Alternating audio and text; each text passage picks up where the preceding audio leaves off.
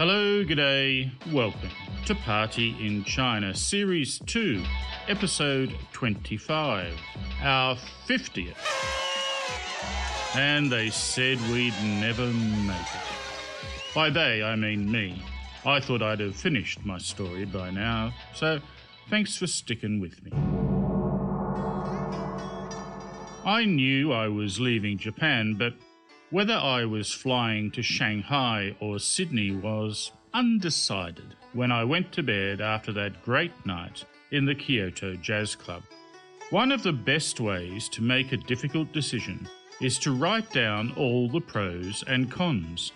List them side by side, count them, compare them, contrast them, until the best choice becomes clear. Is that what you do? No, me neither. I just let my subconscious decide. That's what you do when you have the anecdote gene. And that's why, after bidding my son a sad farewell, I caught a bus, a couple of trains, and then an Air China jet from Kansai Airport in Osaka to Pudong Airport in Shanghai. I don't remember much about that trip. I was pretty hungover from the free whiskey and all that cigarette smoke. I do have a clear image of the intercity train guard checking all the tickets and then turning and bowing to passengers before leaving the carriage. I also recall watching the sun rise and reflecting on that wondrous common miracle we all share daily. Boy, was I hungover. And on the plane, I remember being assigned the seat next to the emergency exit and being required to read 2 full pages of safety instructions which ended with the moronic, indeed oxymoronic, if you cannot read and understand the passenger information, please do inform Air China staff. If you cannot read and idiots. I'd already missed the daily direct bus from Shanghai to Ganyu, so booked into a hotel, the Amasino. Quite a dump. But you paid extra for the convenience of being so close to the main train and bus stations. Ronna had emailed me an itinerary in which I would catch a train to somewhere and then a bus to somewhere else when I'd ring her so she could book me a private taxi back to Aston School in time to teach a couple of afternoon lessons. But I deleted that email. Accidentally. I'd also neglected to turn my phone on when I'd landed. Accidentally. So I didn't know the school was trying to contact me when I went to the pub. Accidentally. I'd been told that resident Westerners bought Western-sized shoes and clothing at a factory outlet near Changshu Road subway station. But it turned out that the directions I'd been given took me past Oscar's pub. Or rather, they were supposed to take me past. So I had a good feed and several pints of Guinness and played pool with an attractive American named Julia and flirted with an attractive barmaid named Vivi and played darts with another American named, I don't know, he was some bloke. I have a heterosexual memory. So I didn't get any new shoes, any new clothes, or anywhere near Ganyu until the following afternoon. It was as I was preparing for my latest scheme to kill Beelzebub's bird that I realised something. I had purchased several hundred fireworks in Shanghai and planned to replace dropping rocks with falling bombs, hoping to cause a cockerel cardiac arrest. But as I organised my armaments along the window ledge, it occurred to me that I hadn't heard the accursed chicken crow once since getting back. Sticking my head out the window, I saw that the cage was empty. My problem had been solved. Well, my problem had probably been eaten. And I celebrated by dancing around the apartment, singing, "Ding dong, the chicken's dead, the noisy cock, annoying cock. Ding dong, that bastard chicken's dead. Hooray!" Despite that relief, the trauma of the Bantam terrorist was still with me. So when I was once again awoken before dawn by unearthly wailing, I stumbled groggily out of bed towards the window to commence bombing activities, until I remembered. The chicken was dead. He was no more.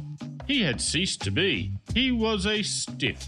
Bereft of life, he'd kicked the bucket. Altogether now.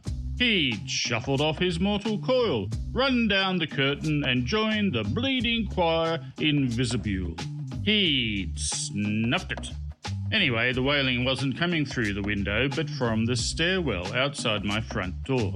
By now it had been joined by a chant, and when I took my Akubra hat from where it hung on the front door to cover a big hole, I could see the open door of the apartment opposite, with the walls and floor covered with white sheets. 8 or 10 feet inside there was a chair, with a lit candle, a large framed photo of the old lady who always gave me filthy looks on the stairs, and a bowl of rice with a pair of chopsticks stuck in it. In one of my very first lunches in the school cafeteria the year before, I'd stuck my chopsticks upright in a bowl of rice and upset nearby teachers, who said that it meant that somebody had died. So the old duck was dead, eh? She was no more. She'd ceased to be. She was a stiff. Oh, let's not do all that again.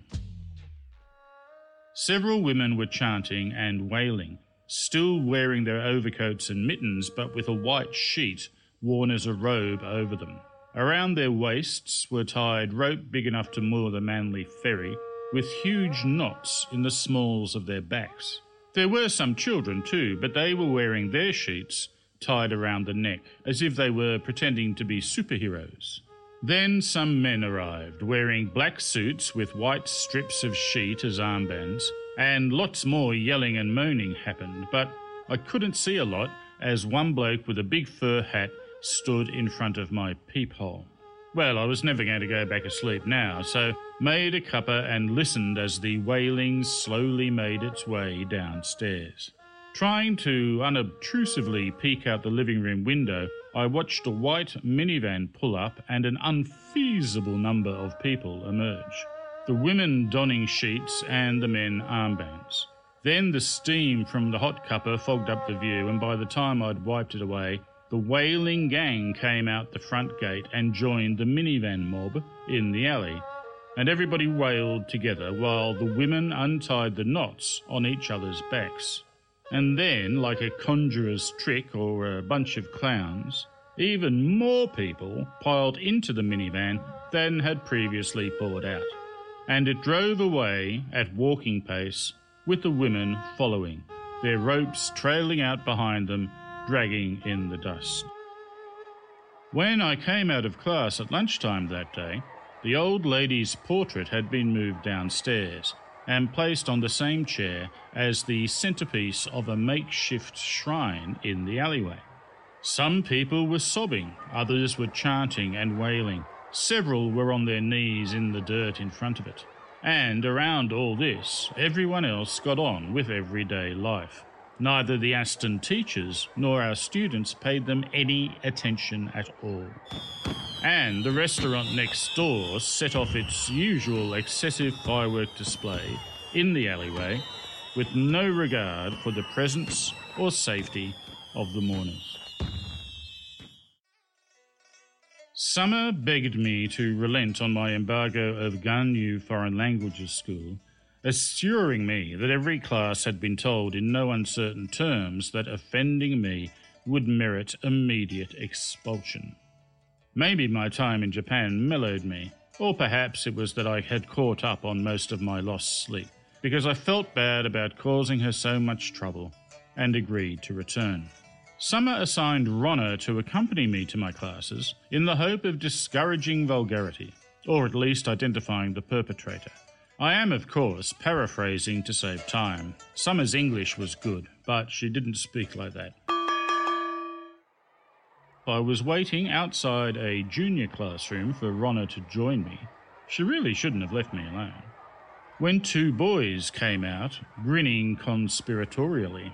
They thought they would outwit the threat of expulsion by swearing at each other instead of at me. So one said, "Your mother," to his mate, who replied, "No, your father." They then both turned to me with wide, proud smiles. I appreciated their initiative, so didn't react too violently. Just knocked their heads together, Three Stooges style. That first class was actually quite enjoyable. In my absence, they'd moved onto a new textbook with a storyline featuring a genie called Gizmo or Wizbo or something. A brother and sister found him in a bottle on the beach.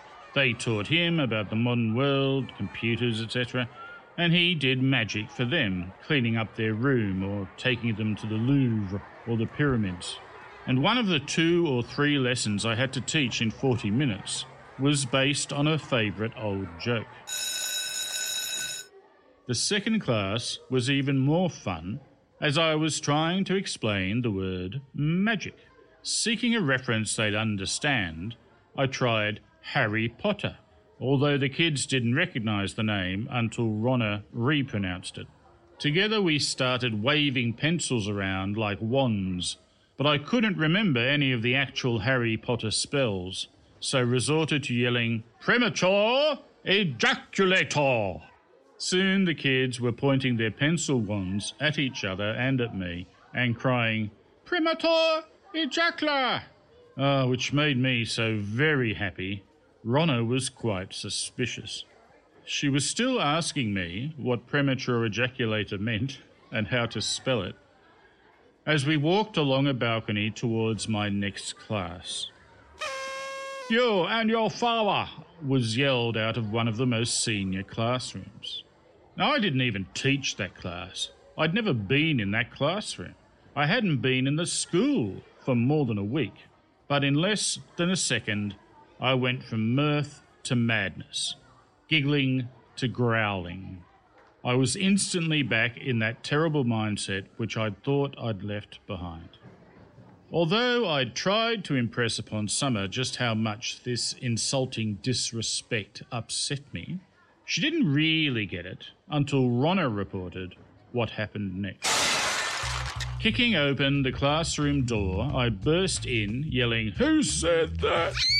Some girls screamed, nobody answered, but the biggest kid, huge, a big, beefy 17-year-old, sneered and laughed at me. My next clear memory is of having him up against the blackboard by his throat while he croaked, "Boo, boo, boo," and Ronna tried to pull my hands from his neck, pleading, "Patty, please don't kill the students." Boo is a general negative, so I'm not sure if he was croaking, "Don't strangle me," or "It wasn't me." Either way, the red mist cleared as quickly as it had come. I dropped him to the floor and fled the school premises, hating myself for overreacting. I couldn't even blame the deviled chicken anymore. With Ronna's testimony, there could be no further doubt that I was a clear and present danger to students. So Summer put me on promotional detail instead. They had a recruitment booth at the Su Guo supermarket because it was an upmarket place and a likely joint to find cashed-up customers. The strategy was to give free balloons to passing children, engage their parents in conversation, and get their names and phone numbers for later sales calls and follow-ups. Well, I couldn't do any of that, so all I could do was blow up the balloons. The Chinese teachers used a foot pump to inflate them, but the air tube was too short for me, so I blew them up by mouth. As they weren't very big, I could usually completely inflate them with one huge breath. A feat which drew an audience of delighted shoppers. And as they were shoddily made, around 1 in 5 or 6 would burst in my face, which drew a much bigger audience of more delighted shoppers. Amid gales of laughter, Pretty Betty translated that they liked the look on my face right after it burst. When we ran out of round balloons, I looked under the counter and found several packets of the long ones used to make flowers and animals and stuff. I'd never tried that before, but how hard could it be? Pretty hard, actually. I found it easier to decide what animal it was after I'd made it, or what animal it might be, in the right light, if you closed one eye and squinted. One very attractive older mother took the twisted creation I just handed her daughter and asked in excellent English, "What is this supposed to be?" "Art," I replied. "What kind of art?" "Abstract." She left, looking unconvinced. A few moments later, I remembered the advice to find an English-speaking married woman for a lover and chased after her, but they'd already gone downstairs. My balloon masterpiece, however, was bobbing unwanted at the base of the escalator, with each new approaching step, giving it a shove, keeping it moving, but never actually going anywhere. I knew how it felt. In coming episodes of Party in China, I demonstrate the second law of thermodynamics, which states that the universe tends towards increased disorder, greater chaos, if you like. In other words, things can only get worse. I am Party Parslow. Thank you for listening. You've been listening to Party in China. For more, like us on Facebook or follow us on Twitter. Subscribe to the podcast at Audio Boom, Stitcher, iTunes, or your favorite podcast distributor. This has been another quality podcast production from Bytes.com.